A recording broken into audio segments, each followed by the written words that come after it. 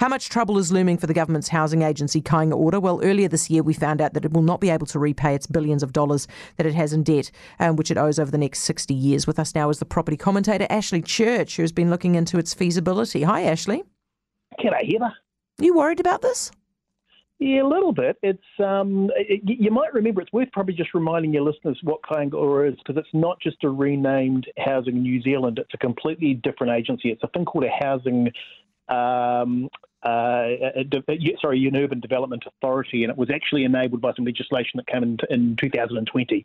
And that might not sound very important, but what it means is these guys have actually got significant powers, which are actually greater than a local authority. So what that means is that if the local authority's gone through its central planning process with its citizens and they've decided they're going to put a road somewhere or build a suburb and Kāinga Ora doesn't like it, they can basically just override it. So this is a significant beast. It hasn't, as far as I know, it hasn't flexed those muscles yet, but it potentially could.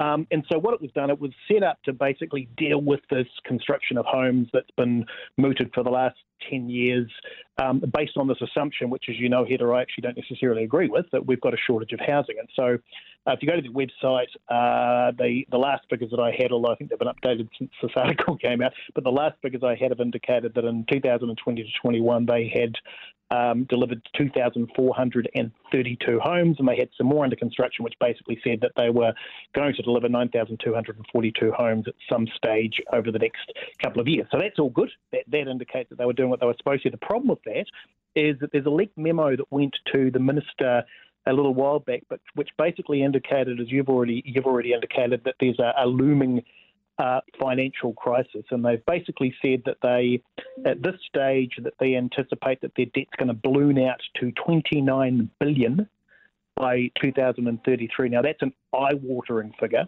and it's so bad that Kāinga Ora have actually said to the minister that they don't think they're going to be able to deliver on the government's commitments, that they're considering suspending home heating and accessibility improvements to the homes that they build, which is ironic. And that they're so concerned about their position that they actually think the government might have to inject some more equity into it just to keep this thing going. Yeah, so what's the worst case scenario, that we have to just put heaps of cash into them? Pretty much, yeah. That is the worst case scenario. It's really a question of how much. The alternative to that, and let's say, for example, just based on those figures you just quoted, there's a change of government next year, you could get a complete reconfiguration of it, and a dramatic pullback in the commitments that the government set for it, and essentially a stabilising of the book. So it's really a question of what political priorities take place over the next couple of years as to what happens to this thing.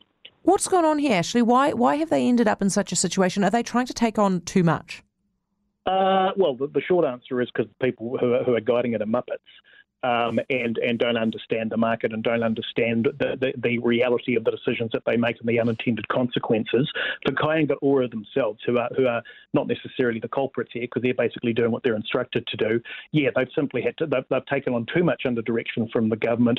They've taken bad advice. They're operating on bad data, and it's worth understanding. Just to put that in some context, the government basically directed them to double the debt that they take on. So that $29 billion by 2033 will represent more than a doubling of the debt of Kāinga Ora over that period of time. And that's pretty scary for the country, obviously. Yeah, too right. Ashley, thanks for running us through that. Thanks for looking at it. It's Ashley Church, property commentator.